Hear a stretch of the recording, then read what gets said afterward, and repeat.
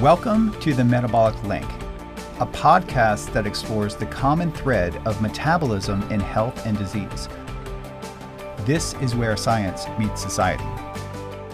Welcome back to another episode of the Metabolic Link podcast.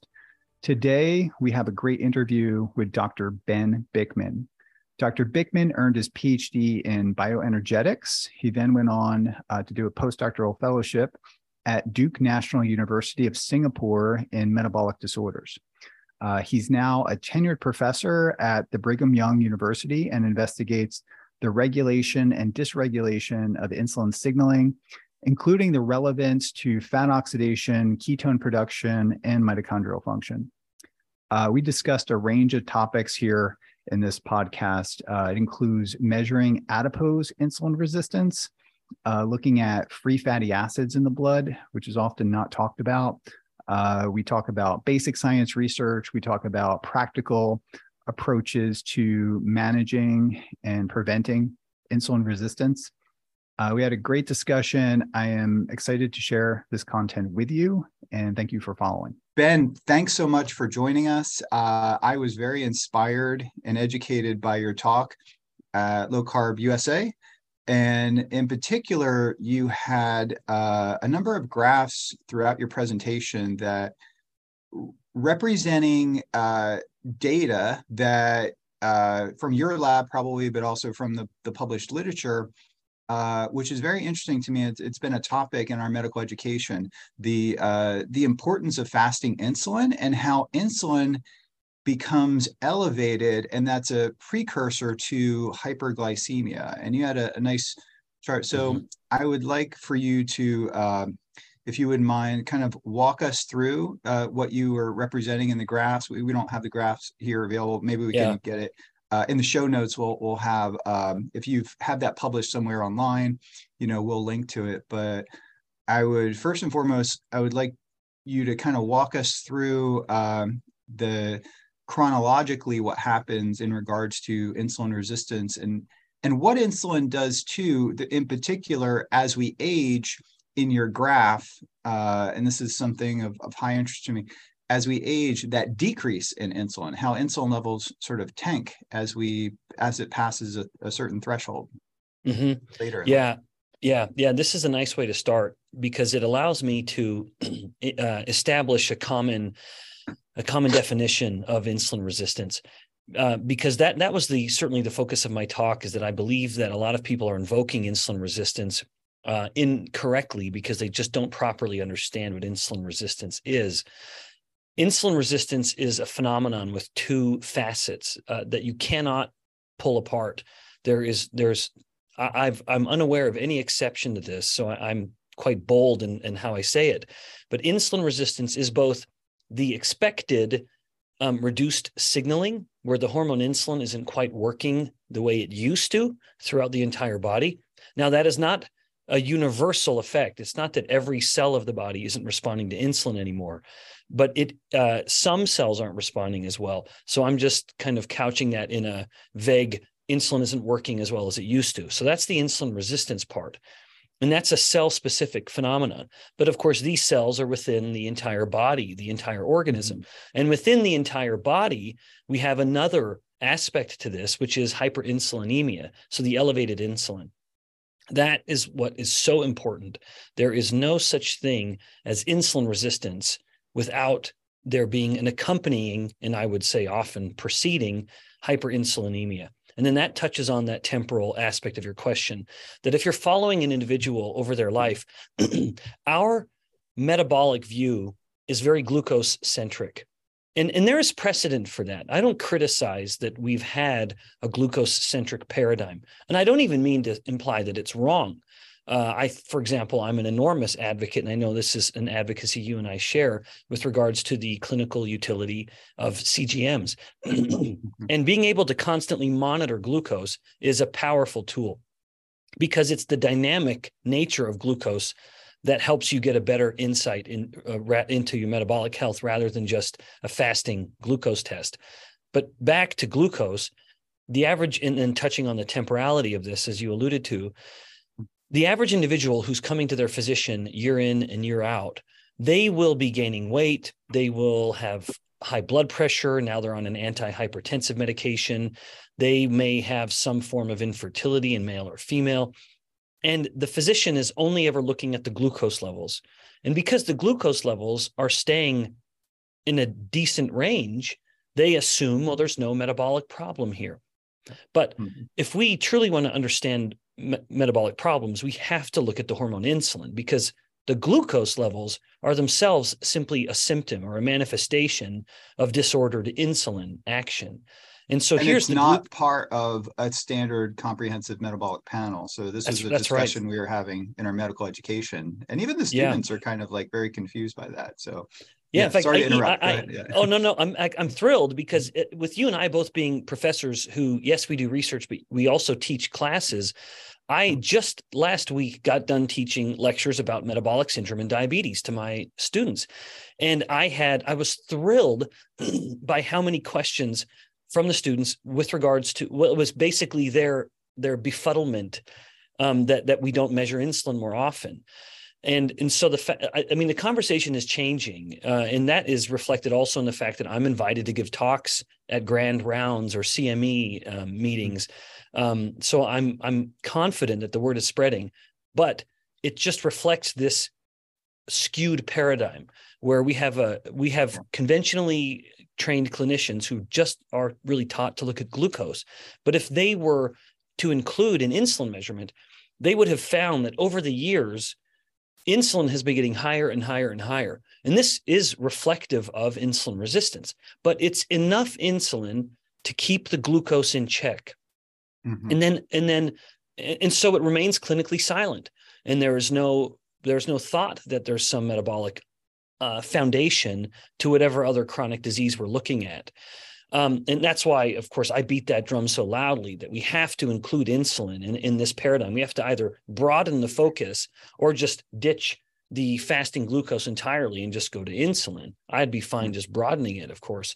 But it's when there are now an additional handful of events, which includes the insulin resistance progresses to tissues like the alpha cells of the pancreas that release glucagon, and it progresses to the liver. The liver becomes insulin resistant, and now we have dysregulated glycogenesis versus glycogenolysis and gluconeogenesis. Yep. And then even the muscle, which is, of course, the main consumer. About 80% of the postprandial glucose clearance when someone eats a starchy, sugary meal, it goes into the muscle. But then as the muscle becomes insulin resistant, its ability to pull in glucose is reduced by about 50%. So it goes down by half.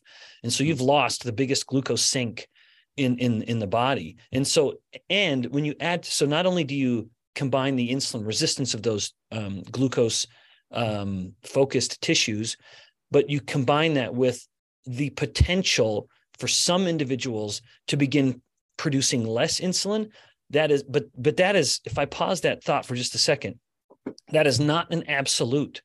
People speak about type 2 diabetes in these subjective qualitative terms, and they will say insulin is insufficient to control glucose. Well, technically, that's a correct statement, but it is also misleading because it makes it sound like their insulin levels have gone to zero or nearly zero. And if this is type 2 diabetes, that doesn't happen. It never happens. Even if the insulin levels start to come down a little, and they can, they're still multiples higher than where they used to be before they ever started on this pathway to poor metabolic health. So here's where they used to be. Then it went up to here. And in some people, it stays there. It's making 10 times more insulin at any moment, the beta cells. And then in some instances, it comes down, but it never bottoms out. Not in type 2. That does not happen in type 2 diabetes. But suffice it to say, if we combine all of these variables, the insulin resistance at the glucose managing tissues and tendency to produce less insulin, now we have the glucose starting to change and potentially changing quite rapidly. And then it's only at that point within this glucose-centric paradigm that conventional clinical care will detect the problem. And now the clinical focus will include a conversation about Well, we got to control your diabetes. We got to control your blood sugar levels. But even still, Dom, as much as the focus will have now included a metabolic component to it, conventional training wouldn't have shown what is so obvious to many of us. That is that this patient's preceding health problems, the hypertension, maybe the migraine headaches, maybe the infertility, are all to varying degrees impacted, if not directly caused, by this insulin resistance that has been lingering in the background for potentially decades, before the glucose ever starts to climb. So Hey, the Ben, focus on insulin. Yeah. let's stop there because I want to address the different like disorders associated with the insulin. But I was just like super engaged by the presentation of the chronological, what you just really nicely explained. Is there human data? My colleague, Dr. Barbara Hansen, who's worked along with like Gerald Schulman and others, like really one of the leaders in understanding like insulin physiology. She's got a lot of data she's collected on non-human primates. And the data is not published yet, but it actually looks just like your graph. She's putting it together and she's got a mountain of data. So was there a particular publication where you showed that data? Because I haven't come across, and I should know this, where it shows, the chronological, and I know there's bits and pieces of data, but I've never saw it represented or presented in the way that you did. Is there a good go-to publication that kind of has the representative figure, like data that's associated with that figure? Yeah. And maybe you had it in the talk, but I didn't. No, I don't think I cited. So that's a figure that I've used as a teaching model, but I adopted and adapted it from a publication you might have met him, and I bet people have heard of him. He's a pediatric endocrinologist, and his name is Jake Kushner. I'll try to find that manuscript so that we can include. So he had put together a figure one time in one of his review articles that he published a few years ago, and it showed that paradigm. And that's why I felt so confident, especially, Dom, on the early part of it. I don't think would be controversial at all, that insulin's climbing before the glucose starts to climb.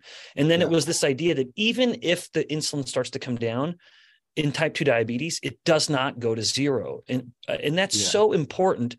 Because what age though? So, so that was so with an aged animal, for example, non-human primate, I think the data, it's like almost like you got a hold of this idea before it was kind of even published, is that in non-human primates, it's not published yet, but it goes up. It looks very much like the graph that you displayed, and then it starts to taper off and go down, and then it tails down, but that sort of hyperglycemia remains, and it's almost like the beta cells got burnt out, although that's more of a many physiologists may not agree with that, but there's an age-dependent decrease in insulin, associated with type 2 diabetes, which could lead to like insulin-dependent type 2 diabetes. But it's that you may have not kind of captured. Maybe it's more like early age and middle age, but in advanced age,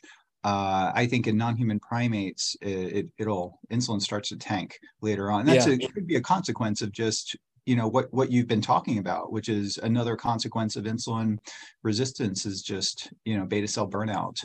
Yeah. So, Dom, I wish I could cite a specific decade.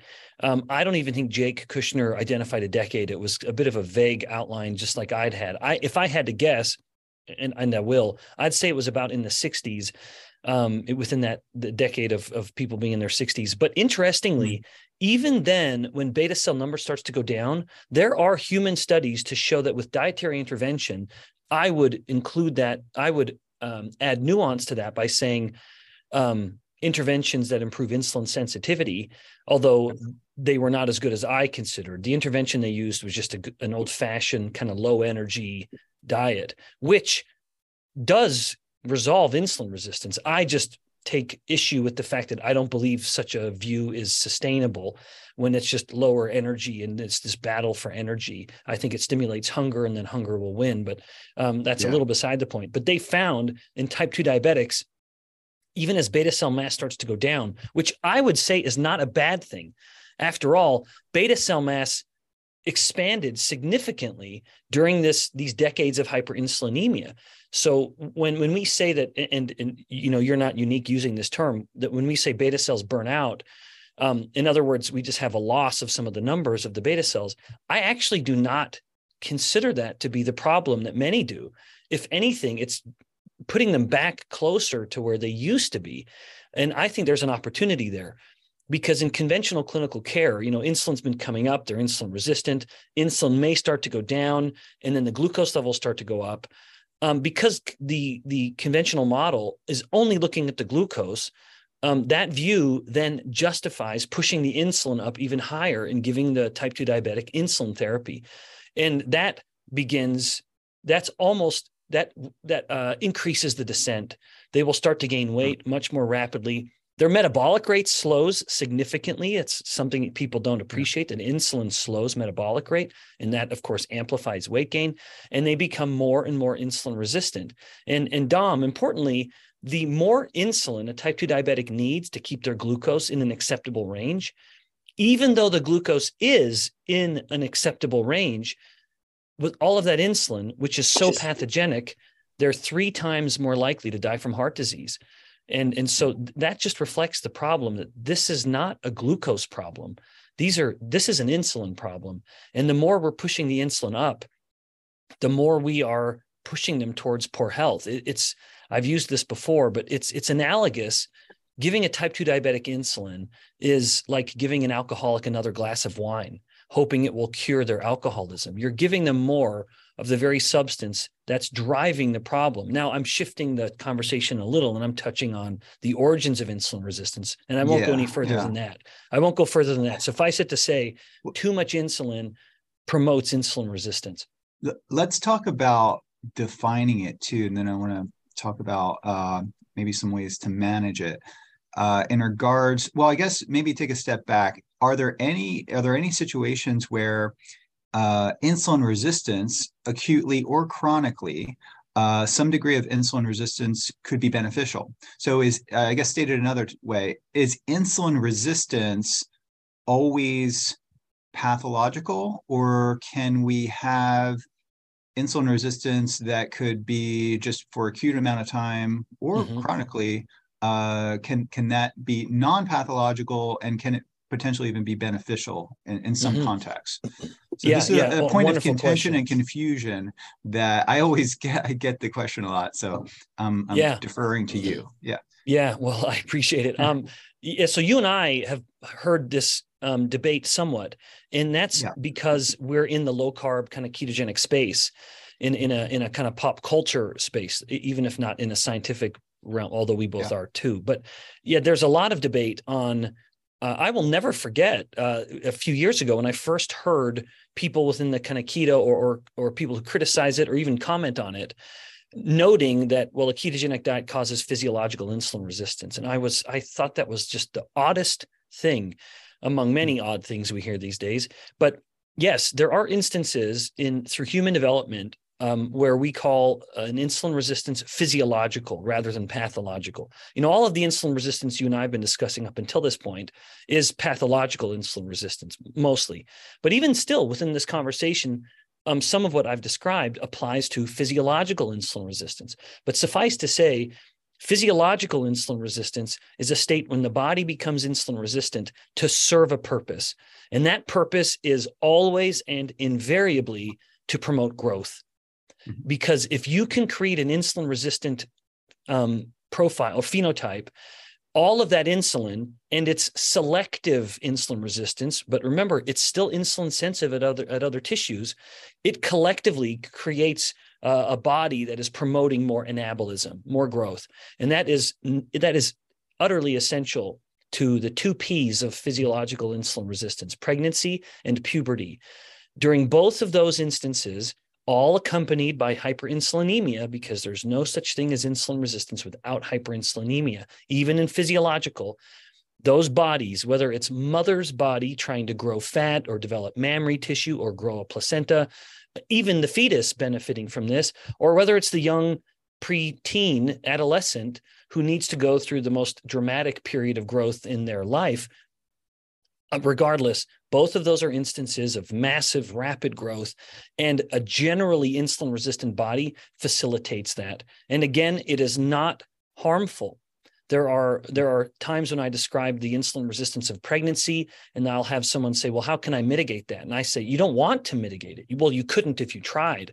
It would be utterly incompatible with the pregnancy if you blocked it. But of course, we don't want it to go too far. Otherwise, the gal shifts over from physiological insulin resistance of pregnancy into gestational diabetes, of course, which is, again, that same state I outlined before. In a healthy pregnant woman, her glucose levels are normal, but her insulin levels are elevated, reflecting insulin resistance. And then if she becomes so resistant to insulin, I would say largely due to a combination of genetics and dietary influence, now she's so resistant to her insulin that she can't control her glucose anymore. Now we say she has gestational diabetes. So yeah, a resounding yes. There are instances of physiological insulin resistance, but a low carb or ketogenic state is not one of them.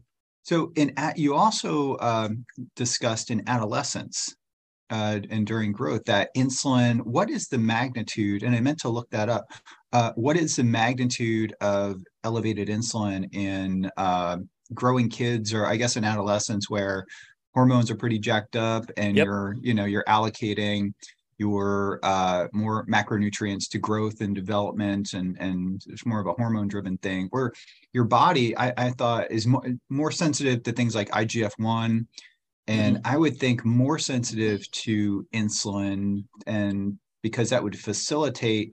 But so do you have, through adolescence, you showed elevated insulin, or you talked about this dramatically elevated insulin levels through adolescence, but is that also accompanied by insulin resistance or an increase in insulin sensitivity? Because I associate like an increase in insulin sensitivity to greater muscle growth and development. So maybe kind of disentangle some of that a little bit. Yeah. So again, Dom, I don't believe these are incompatible ideas. Remember, because some tissues still respond sensitively to insulin. And in that case, like, for example, bone, to my knowledge, bone does not become insulin resistant in the adolescent. And indeed, all that hyperinsulinemia can promote greater bone growth, and the hyperinsulinemia can defend protein synthesis. There was actually a study from the 80s finding that insulin, rather than promoting muscle protein synthesis, it appeared that its main mechanism of action was defending or inhibiting proteolysis, so defending muscle protein. But so some of the tissues are not responding as well, and this can be manifest in euglycemic hyperinsulinemic clamps within the adolescent body, so we can measure a reduced overall responsiveness to insulin. But again, it's not a global phenomenon. Some tissues respond perfectly well to the insulin as they did before. So what's the average insulin level in like a 15 or 16-year-old relative to 25-year-old?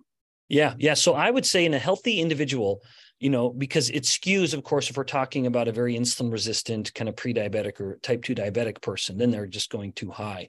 If we took a healthy individual who had a healthy fat mass, because that's so important to all of this, their insulin levels as a child would be in a healthy range, kind of maybe around 10. And then in that range, 10 microunits. In the span you just mentioned, in the kind of mid-teens, like right when growth is peaked and peaking and then about to come down, I would expect insulin levels should normally be in the mid to high teens. And then after that, they have grown. They're done making fat cells for the most part. And then they've reached adulthood. Insulin levels will come down and then should settle back down to under 10. So it can almost double during puberty, and then it should come back down. So even their fasting insulin is elevated. So that's really interesting. I heard you talk somewhere about insulin or adipose IR, looking at. So do you, in your lab, maybe you could describe some of the experiments that you do in your lab and animal model systems, and also maybe the human study that you're doing, and talk about how the methodologies you use to measure insulin resistance in the lab. Yeah. So this is maybe the ADIPO-IR score or index is maybe my favorite one of all of them, in part because I believe it reflects insulin resistance at its earliest stages, because I very much have the view that the first tissue to become insulin resistant is going to be the fat tissue. Now, the truth is, depending on the stimulus, other tissues can become insulin resistant either simultaneously or maybe even before. But I think in the run-of-the-mill average individual, it's going to be the fat cell that becomes insulin resistant. And so again, one reason I like that test is that it measures the insulin resistance at the fat cell. And then two, it's such an elegant reflection of nutrient biochemistry and the importance of hormones. It's something I kind of rail against as a professor, where I have students who have been taught all of this really cool nutrient biochemistry, and yet they don't realize that hormones totally dictate which nutrient pathways turned on or turned off. And so the adipose IR index is a measurement of both fasting insulin and free fatty acids. Yep. And free fatty acids or come non-esterified, also termed because that's a term we use in our teaching. Yeah, NEFA. Yeah, typically. Mm-hmm. Yeah. Yeah, so non-triglycerides. Yeah. And that's people right. Is there a commercial test for non-esterified fatty acids and the adipose IR you're talking about? So Yep, there is. Yeah. Now, unfortunately, I don't know of an insurance that would ever pay for it. It's not a cheap test either. But we've been doing it in the human study that we've been doing with Levels. So Levels Health sponsored a study that we were doing in my lab where we were quantifying, we're just finishing it. We've been quantifying the endocrine response to macronutrients in the context of people on low carb diets. So these were all the patients were adhering to a low carb diet, and they had the CGM that they could wear for the month of this study, provided by Levels with the app for us to monitor them, and then very acutely determine any glycemic response to the macronutrients. But we would pull blood every 30 minutes for 2 hours, and then we're measuring about 15 separate hormones: GLP-1, glucagon, insulin, cortisol, epinephrine, a bunch. And generally, and free fatty acids as well, so that we can do this adipose IR score, the ADIPO-IR score. But in a healthy individual, typically, and this reflects the metabolic flexibility, that at any moment we're primarily relying on glucose or we're primarily relying on fats. Insulin largely dictates which of those fuels is being used.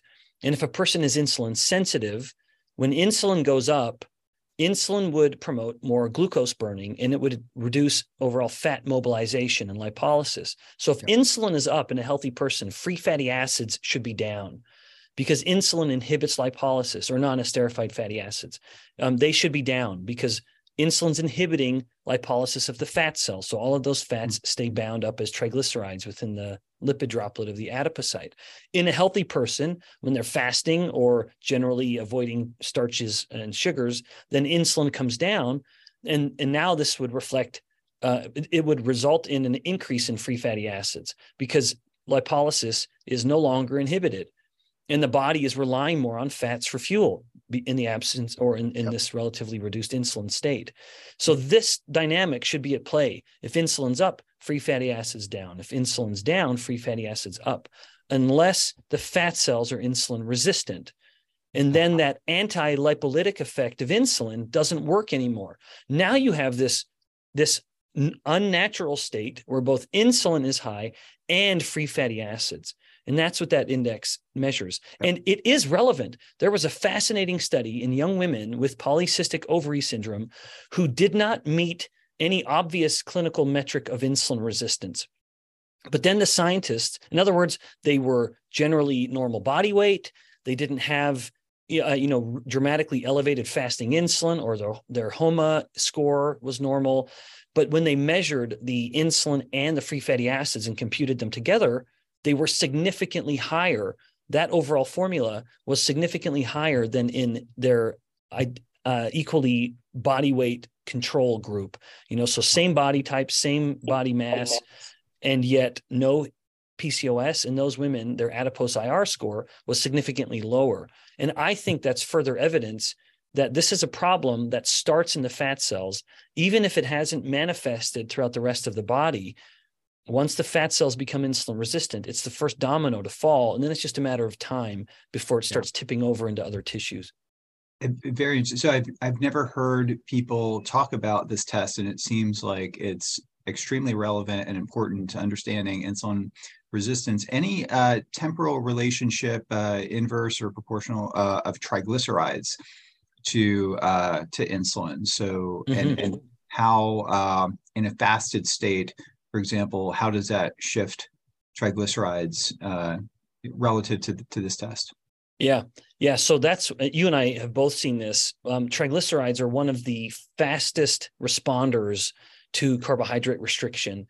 So triglycerides will just plummet dramatically.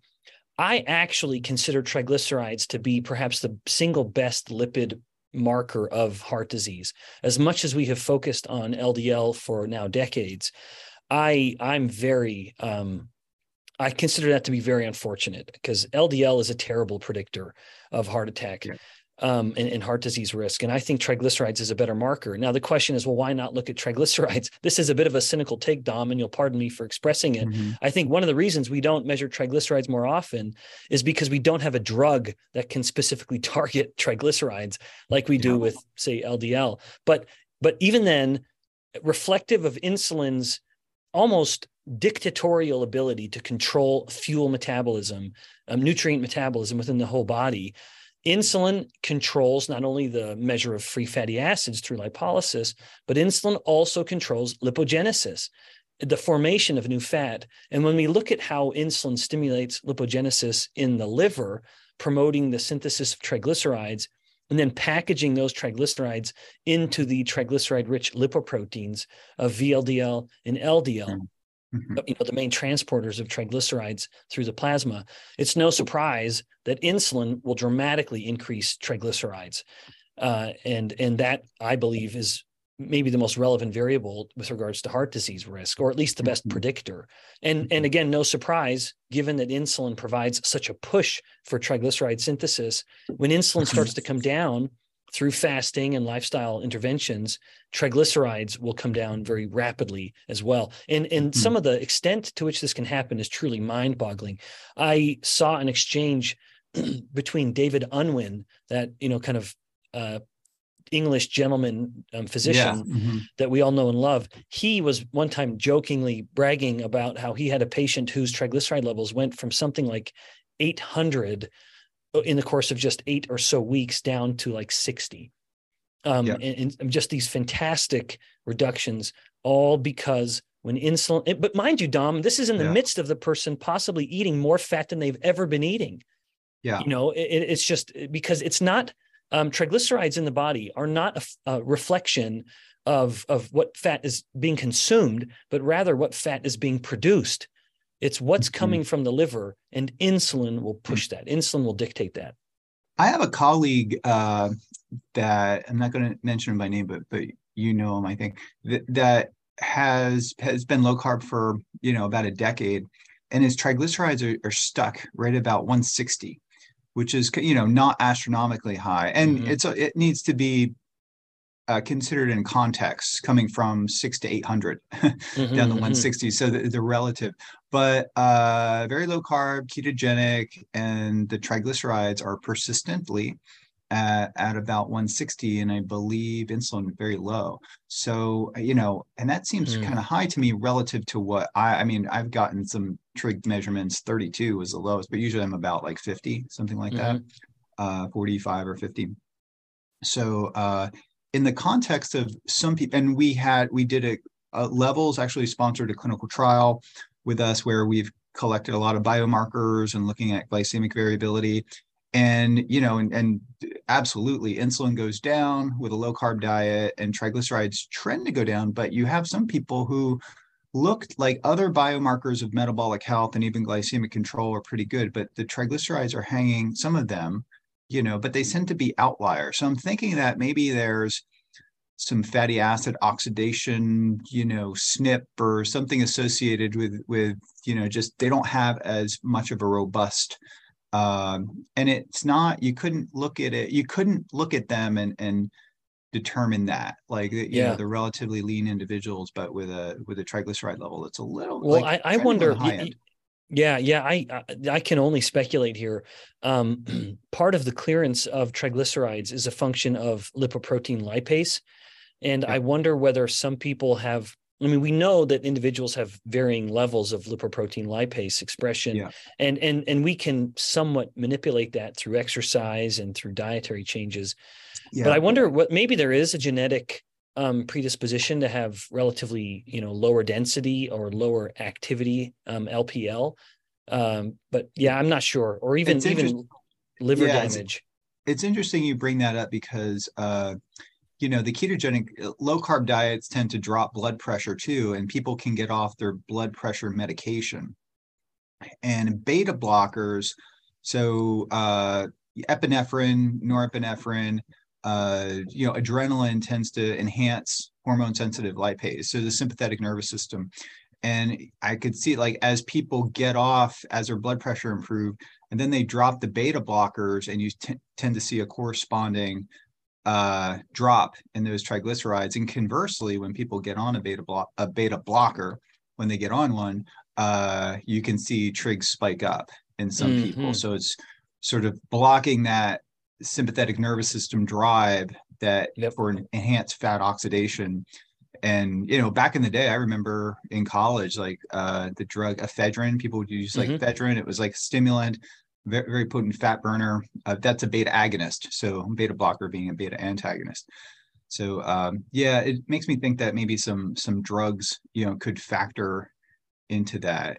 One of Yeah. the questions I had is, do all cells, you mentioned bone, do all cells have insulin receptors?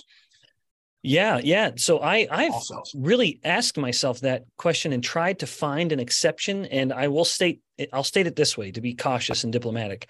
I have not been able to find a single instance of a cell that does not have an insulin receptor. In other words, everything I've seen shows that literally every cell of the body, including red blood cells, who don't even have a mitochondria, they don't have GLUT4 of the glucose transporters, but even still, they have, of course, GLUT4 expression doesn't have anything to do with it, but they all have insulin receptors. Yeah. Okay. And the relationship between insulin signaling and IGF-1 signaling. I taught this like 10 years ago, and I Yeah. kind of forget now, but I remember going through all the different pathways when I was teaching it, and maybe just like a little, some comments on the crosstalk between insulin signaling and also IGF-1, and if Right. those that hormone sort of parallels physiological levels of insulin. Mm-hmm. Yeah. So the last part of the question, Dom, I'm embarrassed to say I don't know. I can't off the top of my head think of what IGF-1 levels are. It wouldn't surprise me if IGF-1 levels are higher than insulin, at least in certain states. But yeah, you're right in noting that they have a tremendous redundancy, or rather ability to cross signal. And that's even reflected in the name, where insulin can bind IGF-1 receptors, IGF-1 can bind and activate insulin receptors. But that is not to say that they're perfectly aligned. Because overall, with IGF-1 stimulation from growth hormone, one of the reasons I believe that growth promotes somewhat of an insulin resistant state is that growth hormone, and to a lesser degree IGF-1, is much more glycogenolytic. It wants to mobilize glucose from the liver, and so constantly pushing up glucose to use that for fuel for growth. Whereas insulin, of course, doesn't like the blood being flush with nutrients. It wants to be storing nutrients, whether it's using those nutrients for growth or just energy. So with IGF-1, the levels are going to be different, but they do cross-react with regards to their receptor. But I think that is such an important point, Dom, not to shift the topic, but I know that you've had talks with people who are very IGF-1 I was cautious. leading towards protein. This is kind of like, like, exactly. I was kind of thinking, okay, how should I this is an important idea, and I used to teach it, and I should know it more. I taught all the IGF-1 signaling and all the insulin signaling to first year med students a while back. Yeah. But yeah, so this idea then, because I've interviewed various people on protein and also protein restriction, the benefits of protein restriction, As we age, I'm not getting any younger. I collect a lot of data. I could see my lean mass kind of falling over time. Not what it used to be when I was in my 20s. And, I do what I can to maintain strength, but I do have a pretty high protein. Well, I have increased my protein levels after revisiting some of the literature. And I would like to get your take on protein level optimization, not necessarily in the context of a low carb diet, for any diet. And then, which we get a lot of questions about plant-based proteins and versus animal-based proteins, people thinking that plant-based proteins are healthier, there's less toxins in them, but I think some data points to maybe some heavy metals in processed plant-based proteins and things like that. So maybe your thoughts on plant-based fats and protein and animal-based fat and protein for the listener here. Yeah. And Dom, indulge me for just a second. Let me riff on the IGF-1 and insulin and how I believe it is relevant to this conversation, but overlooked. So a lot of these individuals who study longevity and generally promote a low protein diet, they do so, if I may put words in their mouth, and that might not be fair. I believe they do so because it's their view that dietary protein will stimulate mTOR in the body, in cells. And if mTOR is activated, that will inhibit autophagy. And then now you're promoting cellular aging. That is certainly the justification for the use of rapamycin, which is a very strong mTOR inhibitor. So that's the idea, that it sort of centralizes on that enzyme, the protein in the body, in the cell, that protein mTOR, that if they can turn down mTOR, now they disinhibit autophagy, and then longevity would be promoted. That is, of course, all based in animal studies. There's no, even these individuals would admit there's no conclusive human evidence. The best we can come to with humans is kind of correlational, which you and I don't have a lot of tolerance for.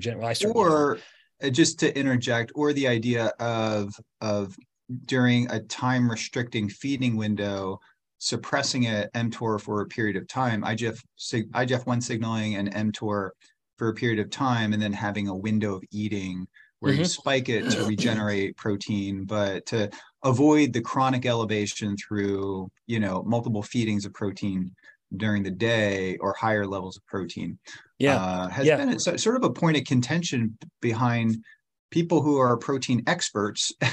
And then other people are advocating certain protein requirements. Well, my view on it is that if someone is encouraging a restriction of protein because they believe that there's a therapeutic benefit to restricting mTOR activity, again, to say that a different way, if the primary goal is to inhibit mTOR or keep it turned down more often than it's turned on, all the more reason to scrutinize the hormone insulin rather than amino acids. A study done in muscle cells found that leucine, the most anabolic mTOR stimulating of all the amino acids, it did activate mTOR, but it did not activate it as much as insulin did. Insulin stimulated mTOR much more dramatically than leucine did. And I think that, to me, neither of those is inherently bad.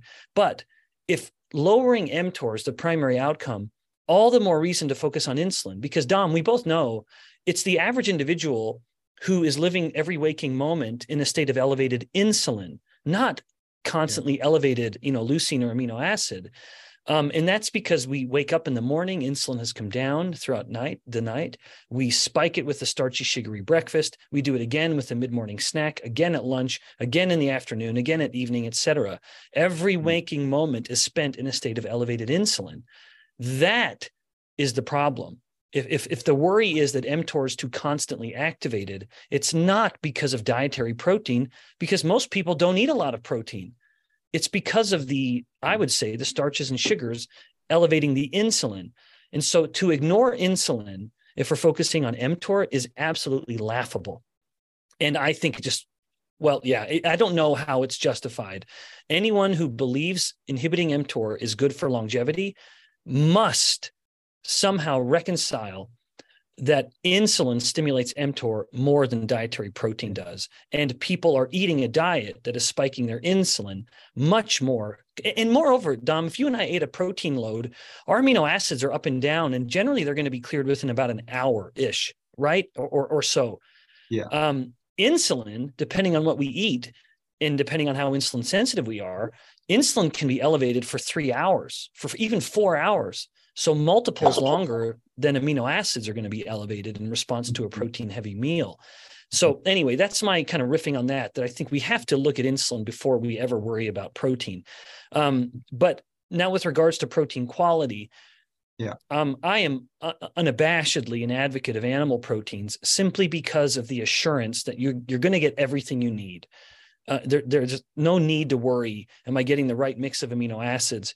The moment you go to plant-sourced proteins, you do have to ask, am I getting everything? Now, Stuart Phillips, who is kind of the expert on muscle protein synthesis, he has found that if you just go to the base amino acids from plants and animals and load a human with those, their ability to promote muscle protein synthesis is equal. So there's nothing inherently problematic about the amino acids from a plant. It's just, are you going to get all of the proper mix of amino acids? And are you getting it in the kind of cleanest, most absorbable form? And you noted it has been confirmed that some plant source protein supplements are very high in metals.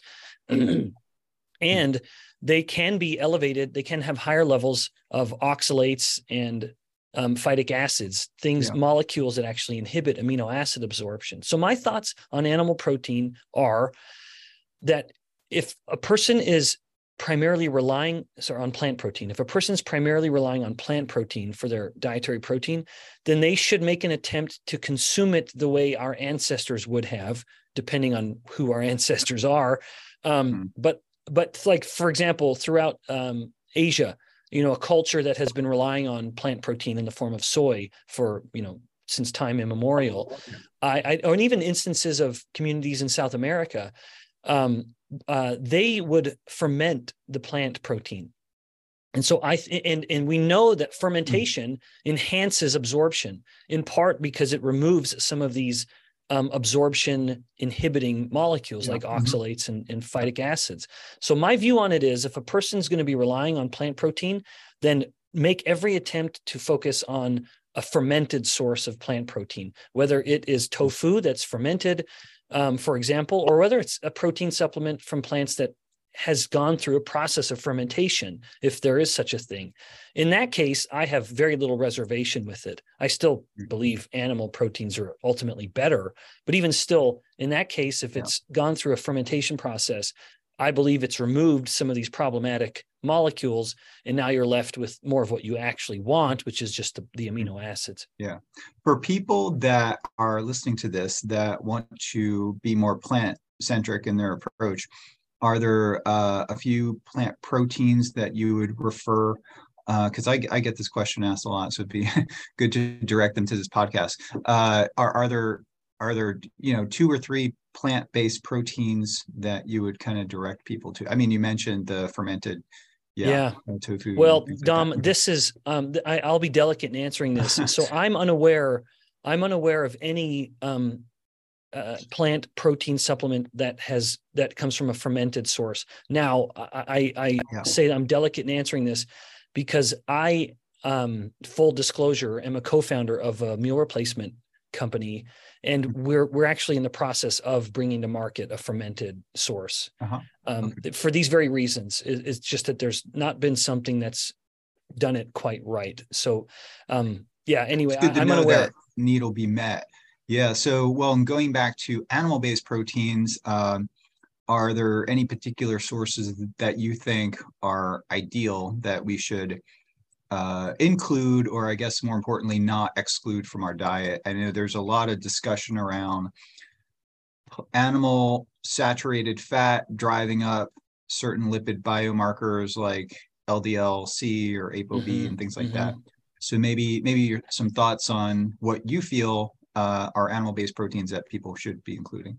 Yeah, well, in fact, it's appropriate that you mention fats, because my view on animal protein is that I believe it should come with fat.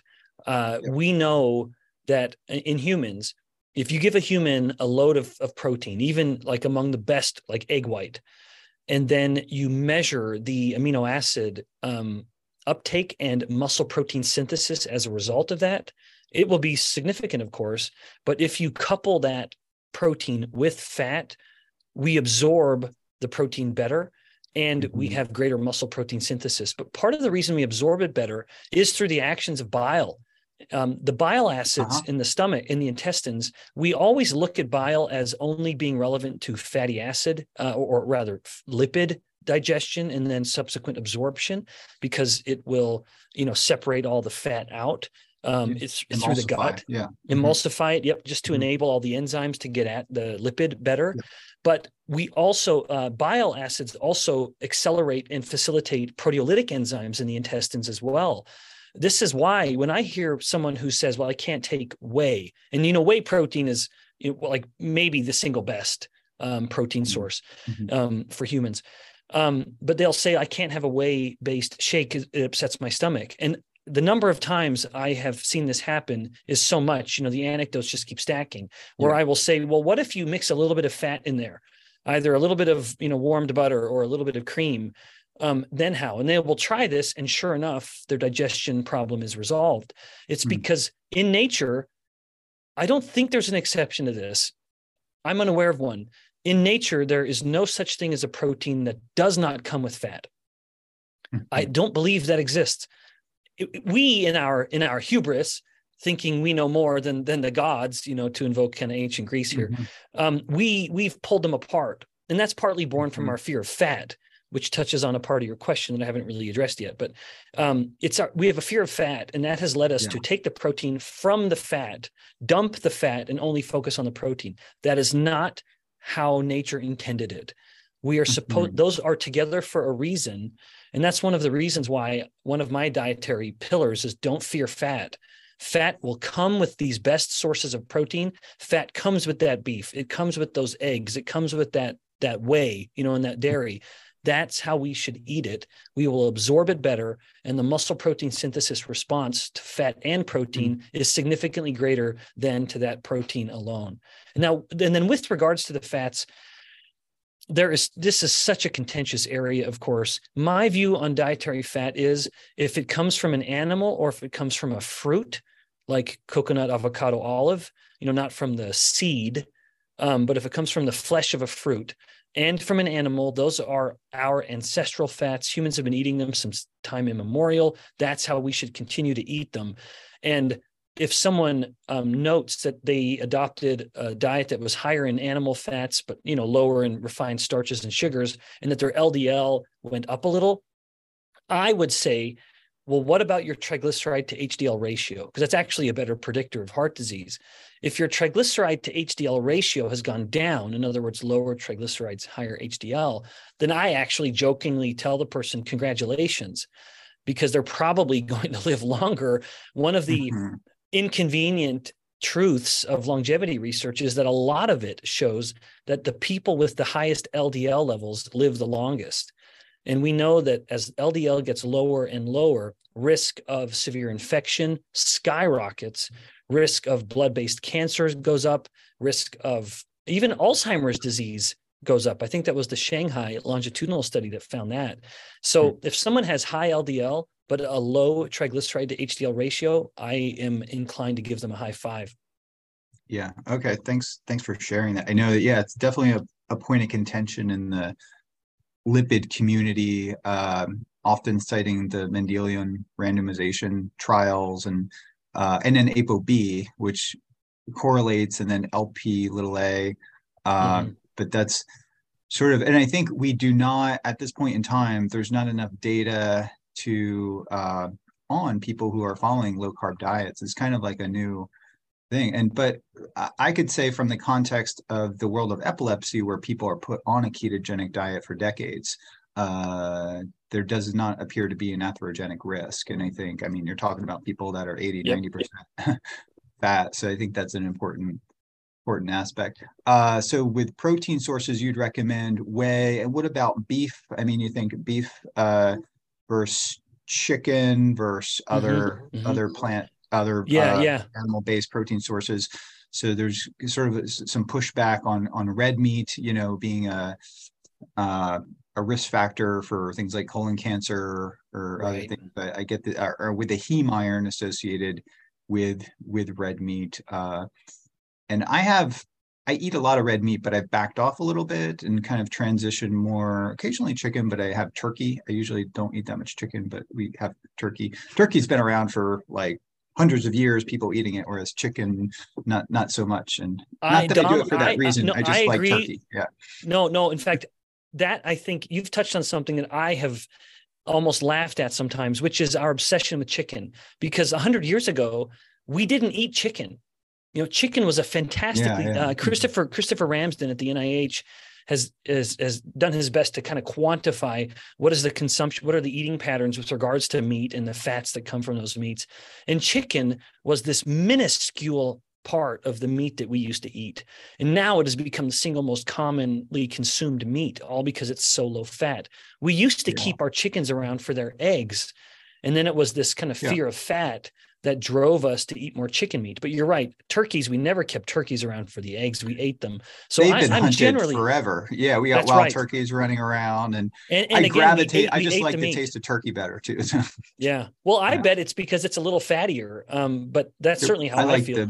The dark meat. Yeah, but you don't hear a lot about people eating turkey. It's like when during Thanksgiving, I just buy a bunch of huge turkeys and put it in the freezer. It's just we cook the whole bird.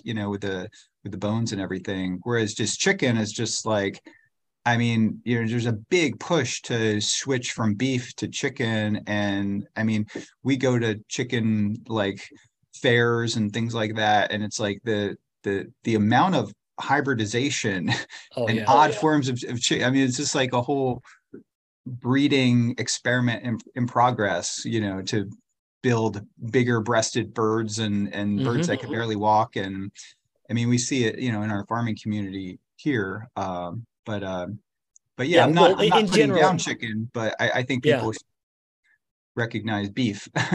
My view is any meat is going to be good. And generally you're going to get all the amino acids you want, but I put chicken at the bottom. That I would put any meat, I believe, is a superior source of ultimate and like more complete nutrition is going to be better than chicken. So which is frustrating because of course chicken's so easy to eat. Like as a dad, my kids want chicken more than anything. And I'm always trying to like insert some kind of beef, especially for my girls. I want them to get that iron.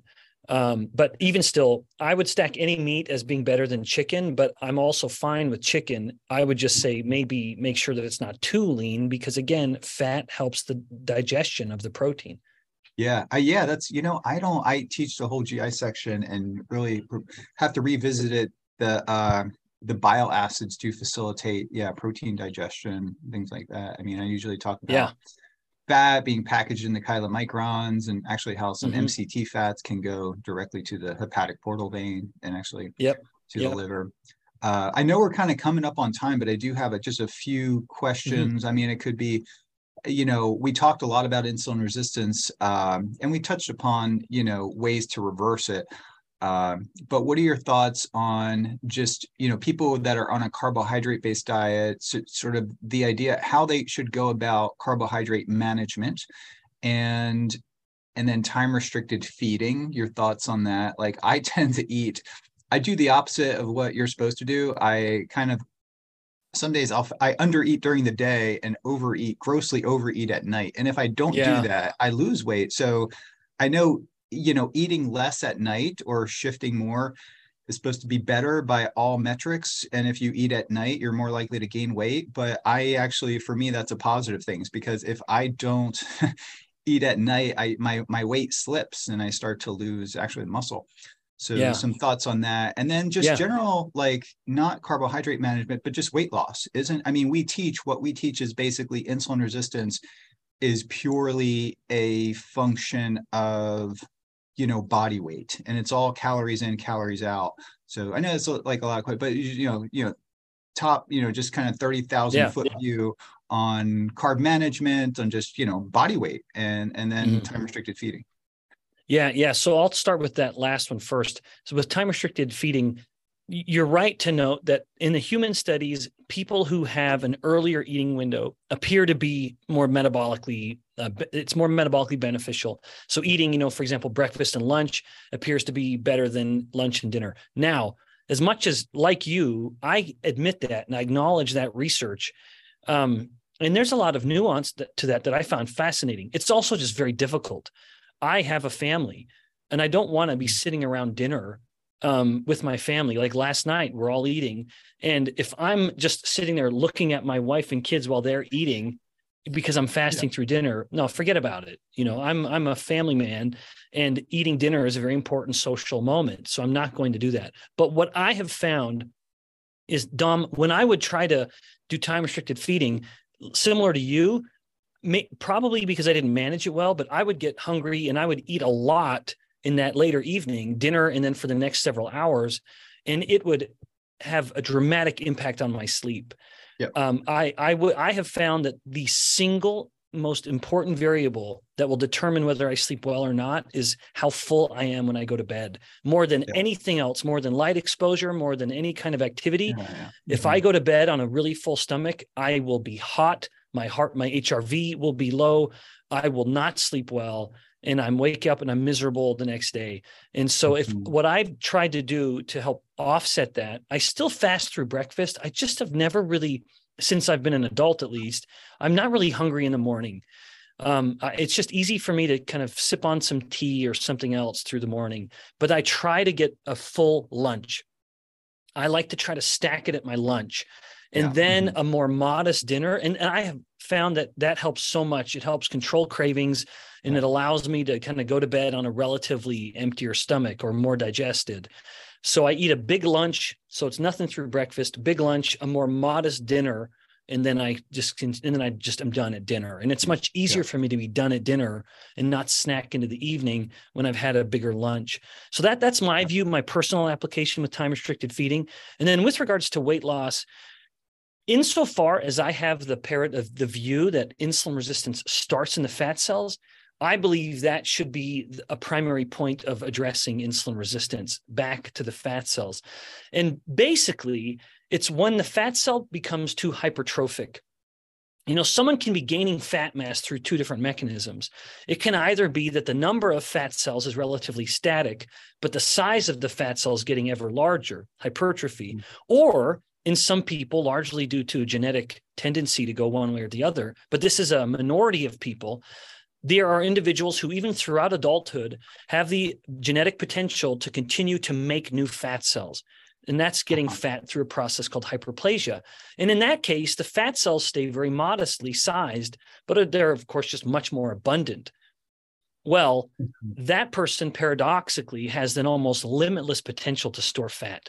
These are the people who get fat through hyperplasia, who can become fantastically obese, 500 pounds, 600 pounds, and they don't become insulin resistant, and their insulin levels stay quite modest. However, on the other side, where the majority of people fall, their number of fat cells is set. So if the fat cells are storing more and more energy in them due to an abundance of energy and elevated insulin, that's important though.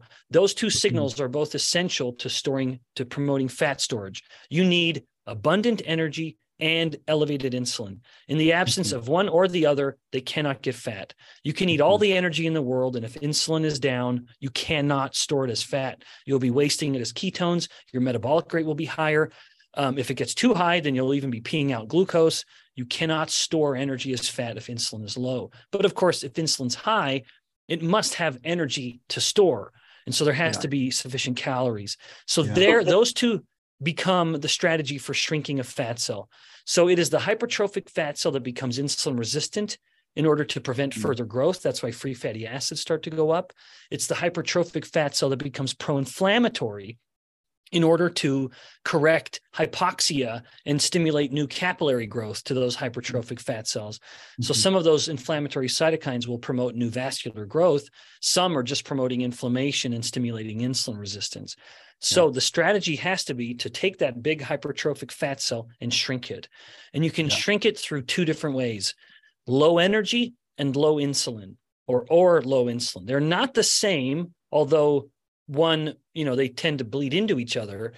But someone can look at their weight loss journey and think, I got to shrink my fat cells. And they have two steps they can take.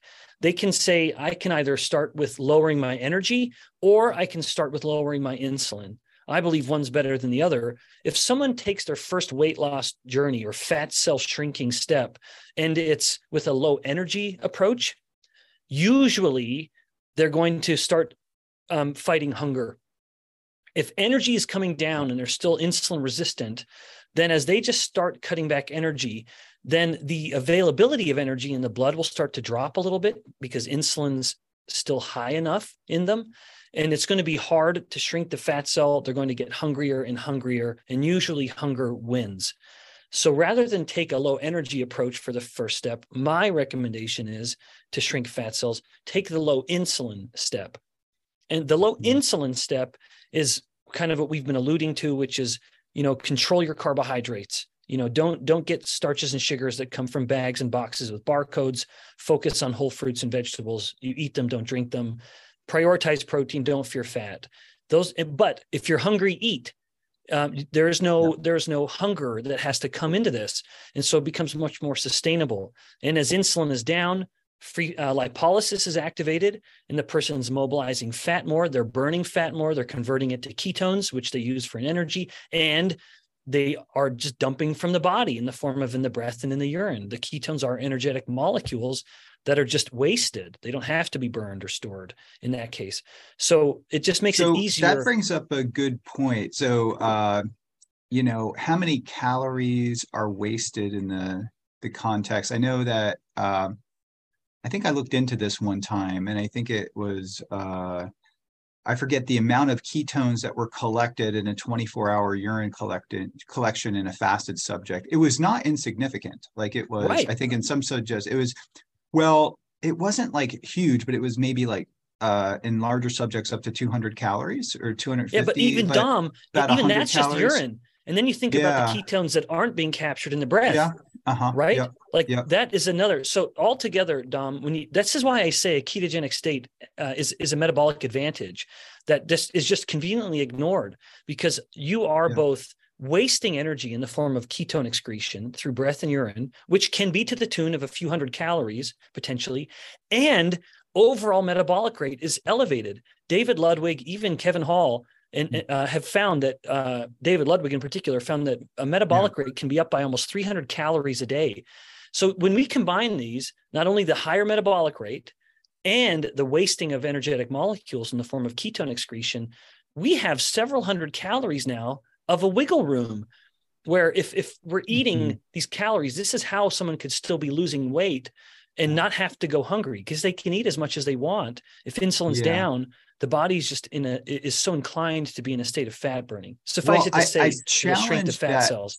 Yeah, I challenge that they could eat as much as they want, but I would, because I do think calories matter. But what I think, I do too. I think your main point is when you eat that way, you tend to auto-regulate, just kind of into the model that David Ludwig has developed. When you eat low carb or to the extreme of ketogenic, that produces regulates various counter-regulatory mechanisms that play a huge role in appetite suppression, appetite moderation. One could argue that a very low carb diet is hypopalatable and maybe also hypersatiating too. So, I know if you put a lot of, sugary stuff in front of me, especially at nighttime, I'm going to overeat it to the point that I'm full. And even I remember, even being, satiated, but still hungry, in that context of when I was eating that way. And I think that's a big point. But then I guess when, you did talk about when your insulin is low, you can't gain weight, you can't put on fat. And I was going to stop you there, but then I thought about type 1 diabetes. So, that's a pathological condition where you have people eating massive amounts of, they're very hypercaloric, but they're still losing weight. Presumably they're losing adipose tissue, but maybe they're also insulin's kind of anabolic, maybe more catabolic, but probably losing some muscle too. But you have a scenario nonetheless of what you just brought up, where insulin is low, and yet you're getting surplus amount of calories and still losing weight. So, Yep. and I think, a much less extreme version of that, Yeah. I'm talking about the type 1 diabetic, is that you're mimicking some of that, naturally mimicking some of that in a ketogenic diet or a very low carb diet state, where you're leveraging that low insulin, facilitating fat oxidation, but also some degree of metabolic enhancement, but you're coupling that with appetite regulation. So I think that's the real benefit, and I think it's multifactorial. Yeah. Well, that's why I Yeah. say if someone is controlling carbs and prioritizing protein and not being afraid of fat, they can, when I say they can eat as much as they want, I mean, there's no need to be counting calories. There's no need to be hungry. If someone's hungry, well, then eat. But as you noted, satiety, and David Ludwig has shown that satiety is so much better in a generally a carbohydrate restricted state, that they're disinclined to eat in excess. I think that's true in like 90% of people, but you have people where their reason for eating, so it's almost like they need like a nutritional psychiatrist, right? They eat for different reasons. So they're eating even when they're not hungry to fulfill a certain need. But I think the important aspect, the important component is that when you do eliminate those starchy foods, sugary foods, then you restore your metabolism and your eating behaviors to where it should be. And then you kind of auto-regulate your own caloric consumption. But then you have subjects, that I fielded a lot of emails where people are like, I've been on a ketogenic diet. It didn't work for me. I didn't lose any weight. And you kind of ask them, if you probe a little bit more and ask them what they're eating, they're eating like nut butters and, macadamia and sort of these. So if they gravitated more towards like a carnivore diet, or just, eliminated, nut butters and nuts and maybe some dairy too, then you'd probably start to get better. But many people are of the opinion that if you just eat ketogenic or low carb, then you're automatically going to lose weight and maintain your weight, which is the case for the majority of people. But there's definitely people who it's very easy to get an increased, surplus calories on a ketogenic diet. So that's well said. Yeah.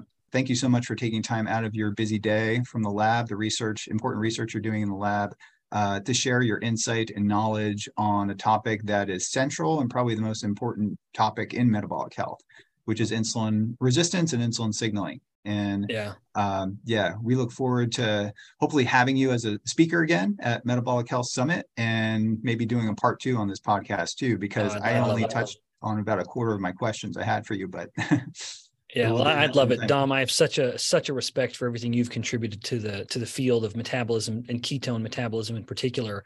And I loved every minute of it. This was great. Thanks so much. Thanks, Ben. Thanks for coming on. Thanks for tuning in to this episode of the Metabolic Link. If you're interested in this podcast and it was relevant content for you, please share, subscribe, like, and leave a comment. We appreciate you listening.